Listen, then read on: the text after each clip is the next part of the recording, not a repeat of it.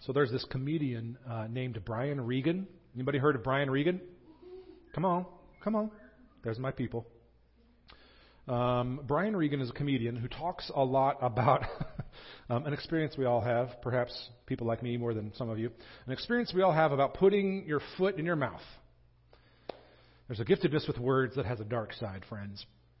You know, when you're just like talking and words are coming out and there's no real plan for them, there's no coherent thought that's guiding these words coming out of your mouths. Some of y'all have experienced this. I'm not going to ask you to raise your hands, but I have quite a few times. And Brian Regan has this bit where he talks a lot about stuff just coming out of his mouth. There's actually a word for it. I shared this a few weeks ago. The word's logorrhea. Logorrhea. You may recognize some of this word. It literally means word flow. It literally means word flow. It's sort of a diary of the mouth. Words just coming out without thinking first.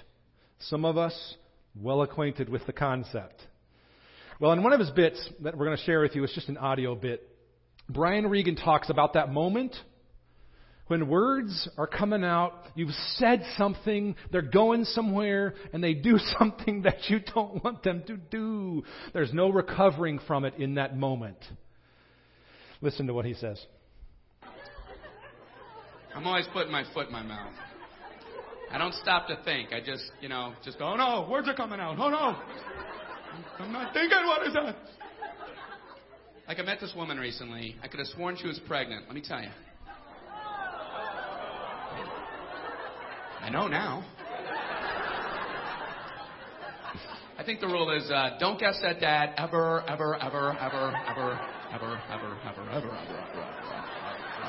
Something like that. I didn't have enough evers memorized, So I said, hey, when's that baby due? You ever feel a word coming up, but it's too late to stop it? It's coming out and loud. Hey, when's that baby due? Baby! What baby? Oh. At the zoo, the pandas.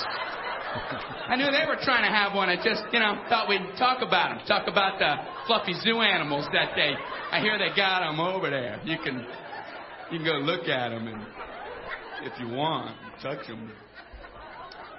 Okay, so admit it. Anybody ever had the when's the baby due moment? You don't have to put your hand up. I know some of you have. I made that error as a high schooler at my home church with a lady there. Brian is right. Don't guess at that ever. You ever had those moments when you realize that you've said something or you've done something and there's just no recovering from it? It's out there and it's going to do what they're going to do. No matter what you do, you're not going to be able to undo what you've just done. I had a moment early on in ministry. I was a ministry intern at my home church, a youth ministry intern. This was the summer after I graduated from college. And I was basically handed, for better or worse, the reins of the summer youth program. And I decided I was going to do movie night with the kids at my parents' house. So there were about 20 of us, kids, some adult leaders, crammed into my parents' living room. We had just started eating popcorn. And mind you, we had just done a Bible study from God's Word, very deep and meaningful and important kind of stuff that we had studied. And well, anybody ever seen the movie Dumb and Dumber? You can clearly see where this is headed. I'm the dumber one. I pop in right on the heels of this meaningful Bible study. Some of you are cringing out there. On this meaningful Bible study, I pop in Dumb and Dumber. I should have thought about it, but it was a done deal. We were watching, and I even had a moment about 5 minutes in when this youth volunteer looks at me, like Grandma does above the glasses, that kind of thing, or your mom. I knew at that moment I should have pulled the plug on the VCR. By the way, kids, before the internet, the VCR was this thing you put a cassette into, and you'd get it from the store, and when you take it back, the kid would give you a look for not rewinding it. Anyway, so here we are on the heels of Bible study, and I pop in Dumb and Dumber. I should have known better. I should have pulled the plug. I had an opportunity to, but I didn't. And like Brian Regan says about when's that baby due, now I know. Now let's take stock here for just a second. Mercifully, in the whole scheme of things, verbally misdiagnosing a pregnancy or being the dumber part of Dumb and Dumber are mistakes, to be sure. But they weren't vindictive. They weren't purposely hurtful. They were just foolish, just being unaware. Like, you can recover from those kinds of moments, those kinds of mistakes. Nobody's out there in the world saying, hey, Scott misdiagnosed my pregnancy or showed me a dumb movie, and that's why my life stinks. You know, nobody's out there saying that. Although it's kind of debatable if you can't really fully recover from Dumb and Dumber once you've seen it. But what about the kinds of things from which you really can't recover? Like, there's no pulling the plug on the VCR. Like, what you've said or what you've done is out there. It's happened. It's hurt somebody. And there's no coming back from it.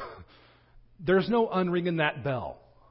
There's no getting the toothpaste back in the tube after it's out on that one. And when you say something or you do something, not only is your heart out of kilter as a result, but someone else out there has been damaged by you. What about those things that you've said or you've done or that have been said or done to us? What about those things that break the relationship, that violate personal trust, that end up damaging hearts? Like what happens then? How do you fix that? What's the recipe for restoring that? Because you can't just pull the plug and unring that bell. It's out there, and you've done it, or someone's done it or said it to you. It's not just a matter of going back and repairing things. Friends, I've been in ministry 20 years, and I get a front row seat in lots of people's lives. And I guarantee you, this room is filled with people who have experienced terribly deep hurts and pains. And it's filled with people who have themselves inflicted irreparable damage. And I can tell you with good authority that the vast majority of us are in one of those categories, but probably squarely in both. Done to us, done to others. We have inflicted and we have endured sin that is simply not undone or disentangled by our ingenuity or our skill or even our good intentions. Which is to say, we all live in a world where we have a sin problem that we cannot fix. Try as we may, most of the time you will just begin to realize you cannot fix it yourself. This is where Adam and Eve find themselves in our passage today. The sin that happens here between them has changed their relationship with God and each other. Their sin against each other and their sin against God in a way that they could not fix. There was no going back, which means that they needed something, they needed someone outside of themselves to fix this problem. Because what happened in the garden was one of these can't go back on it moments. Look with me at verse 1 in chapter 3 there. We're going to spend a little more time in the first few verses and then we'll move a little quicker halfway through. It says this, verse 1, "Now the serpent was more crafty than any other beast of the field that the Lord God had made." The serpent was more crafty than any other beast of the field that the Lord God had made. From what the Bible tells us here, sin does not invade the garden from the outside. Sin is spoken of here not as something that comes from God, but as something that comes from His creation. Which is to say, friends, sin is spoken of here not as something that comes from God, but as something that comes from His own creation, His own creatures. So don't miss something huge here in the very first verse. From the very beginning, sin was an inside job. From the very beginning, sin was an inside job. When we compromise with evil in our hearts, it's going to become sinful action through our bodies if we give in to those temptations. Watch how this develops. Look at verse 2 here. He said to the woman, "Did God actually say, 'You shall not eat of any tree in the garden'?" Notice how the serpent doesn't actually contradict God. I mean, you'd think that the serpent would throw down this list of arguments against God, but it knows better than that. The serpent simply suggests at this point, in a subtle way, that God's word's not fully to be trusted. Not fully to be trusted. And listen, friends, we're preaching now because this is the root of all sin.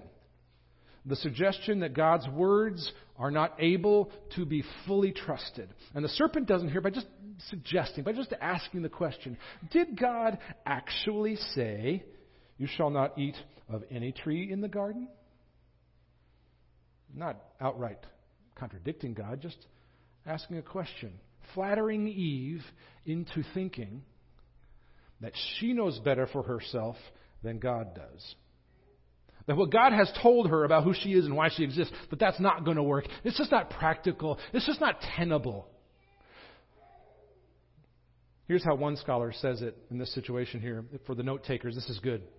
The serpent at this point smuggles in the assumption that God's word, and we don't just mean the words in the page, we don't just mean what we hear, we mean the truth that comes from who God is. The serpent at this point smuggles in the suggestion that God's word is subject to our judgment. So at this point, without even hardly noticing, Eve is debating the truthfulness and the trustworthiness of God on the serpent's terms. Look at verse 2. The woman said to the serpent, "We may eat of the fruit of the trees in the garden," which is true. But God said, "You shall not eat of the fruit of the tree that is in the midst of the garden," which is true. He said that. But he didn't say this, "Neither shall you touch it, lest you die." That's not true. That's not what he said. God didn't say they couldn't touch it.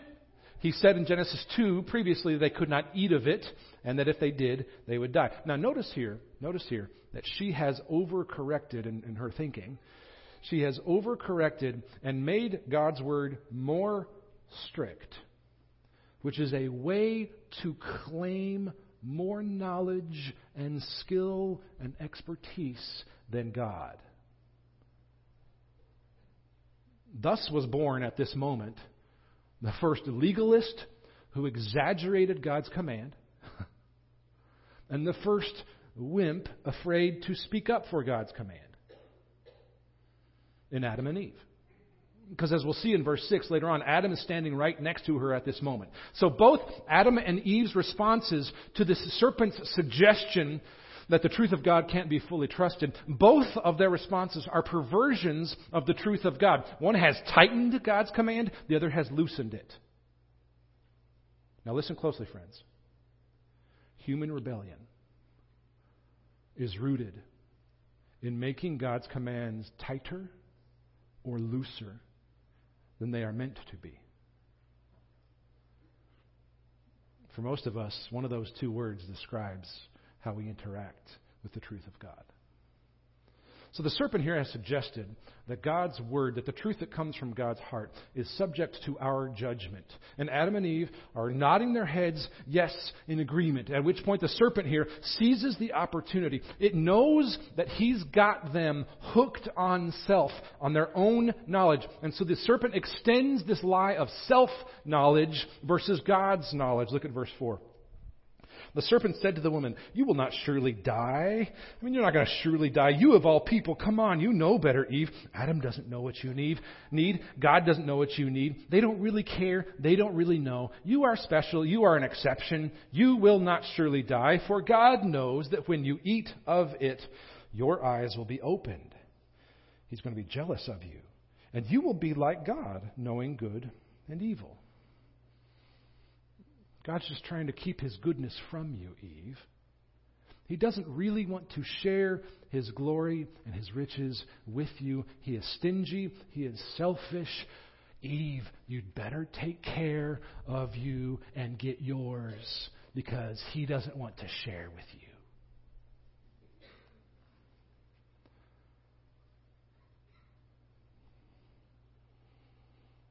I don't know about you, friends, but I know that's how I operate with a lot of things in my life.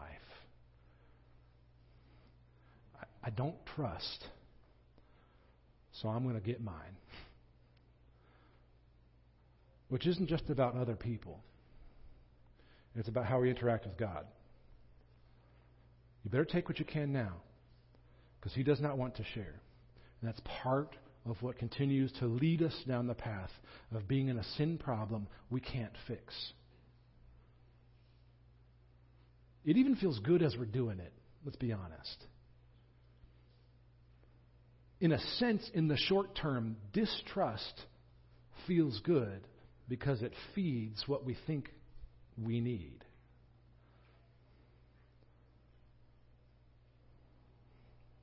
So watch this develop for her and for Adam. So when the woman saw, verse 6, this was not with her eyes yet, but with her heart, when she perceived, verse 6, that the tree was good for food because it nourishes her, and that it was delight to the eyes because it was pretty.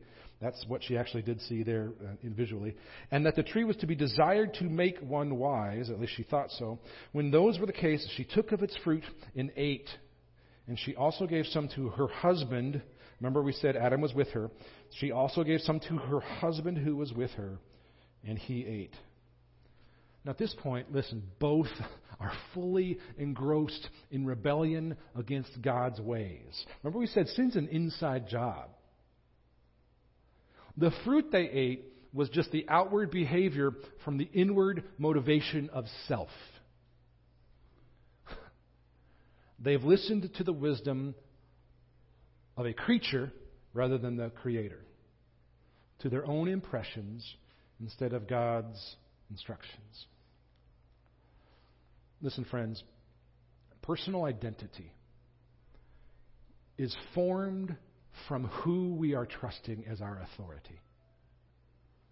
That will always bear itself out. Personal identity, who you are, why you're here, what you're doing, is always formed from who we are trusting as our authority. Who we believe as our authority, who we trust, will ultimately determine who we are and what we do. And Adam and Eve are like us.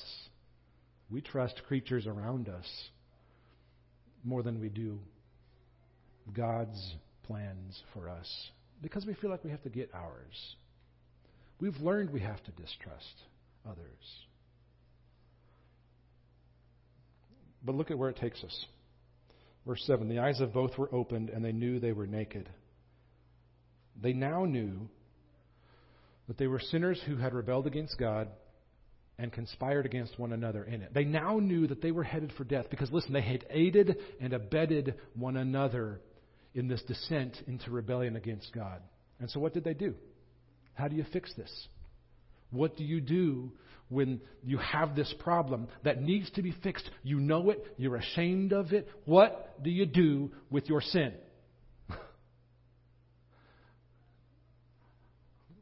We typically do what they did. Look at verse 7.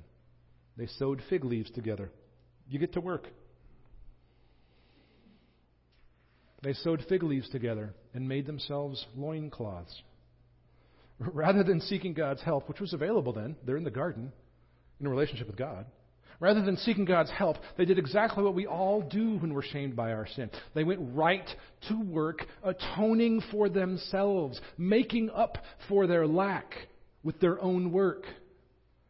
They covered themselves, it's almost humorous really, with the biggest leaves they could find in the garden, as if they didn't know what was under there. They sewed fig leaves together and made themselves loincloths. I mean, think of how silly of a fix that is for sin. So they had a problem they couldn't fix.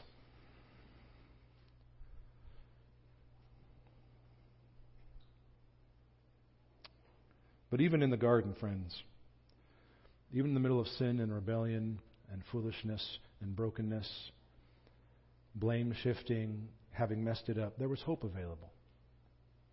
Even then, look at this, verse 8. They heard the sound of the Lord God walking in the garden of the cool of the day. That's the grace. That's the hope. That's the possibility of relationship being fixed because of God as the source of hope. There was an opportunity there to experience grace, but instead they continued to choose, as we do, a self-management of sin. Keep reading. They heard the sound of the Lord God walking in the garden of the cool of the day, and the man and his wife hid themselves from the presence of the Lord among the trees of the garden, which again is silly, as if he couldn't know where they were. But the Lord God called to the man and said, "Where are you?" He's trying to draw them out.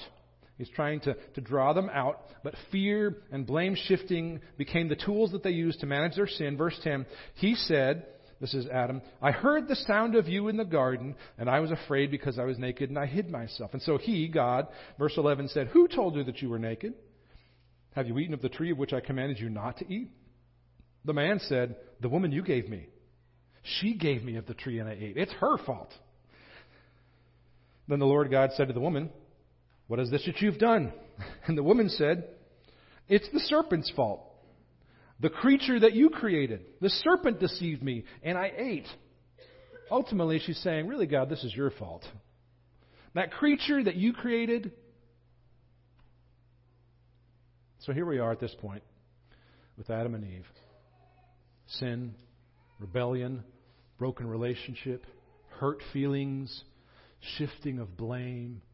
It's all there in a big, ugly, they can't fix it mess. And even then, in the garden, when they had broken what had been perfect relationship with a God who loved them,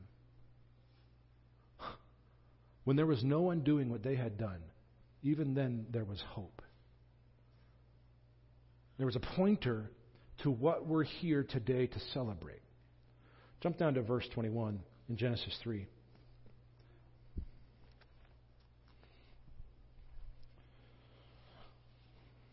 Notice who initiates this.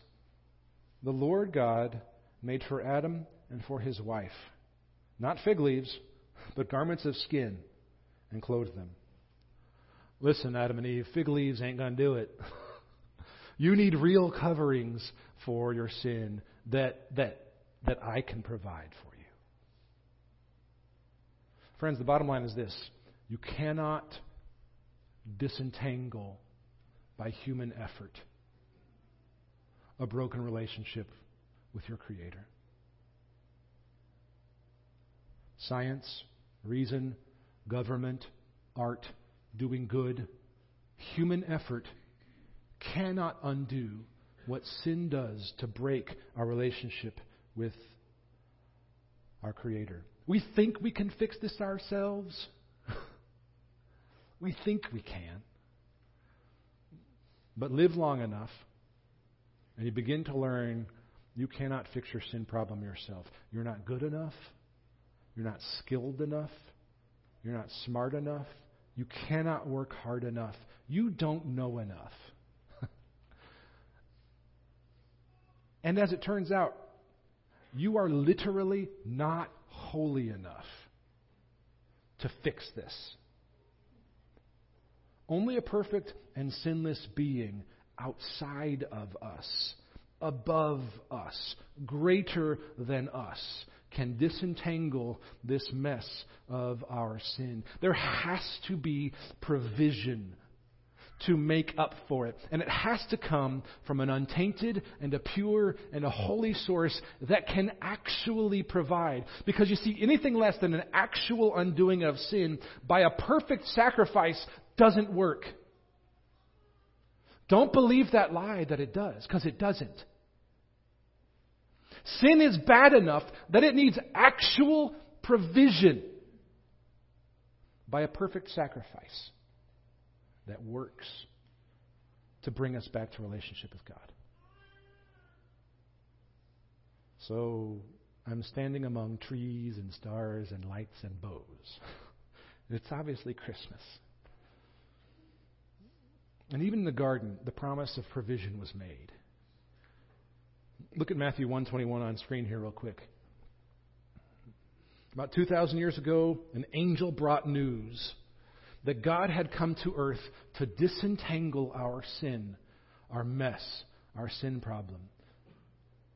Speaking of Mary, she will bear a son, and you shall call his name Jesus, for he will save his people from their sins. Friends, it requires a perfect sacrifice to undo what we can't. And let me just say here in the season of Christmas, at the beginning, if we bypass the truth that we need a Savior, all of the family nostalgia and good cooking and fun presents and tinsel on the tree ain't going to bring you to the truth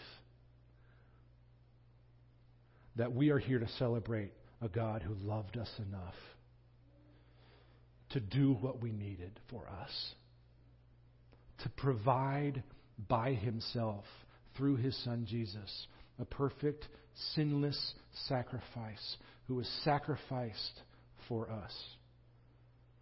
You see, it works because Jesus was perfect. He was sinless. And that provision for us gives us hope you cannot otherwise have. And so when you're wrapping presents, putting up decorations, may you remember that the reason we celebrate in this season is because we have hope that Jesus provides a perfect relationship with our Creator God, and we will live with him forever as a result of his coming. Let's pray, friends.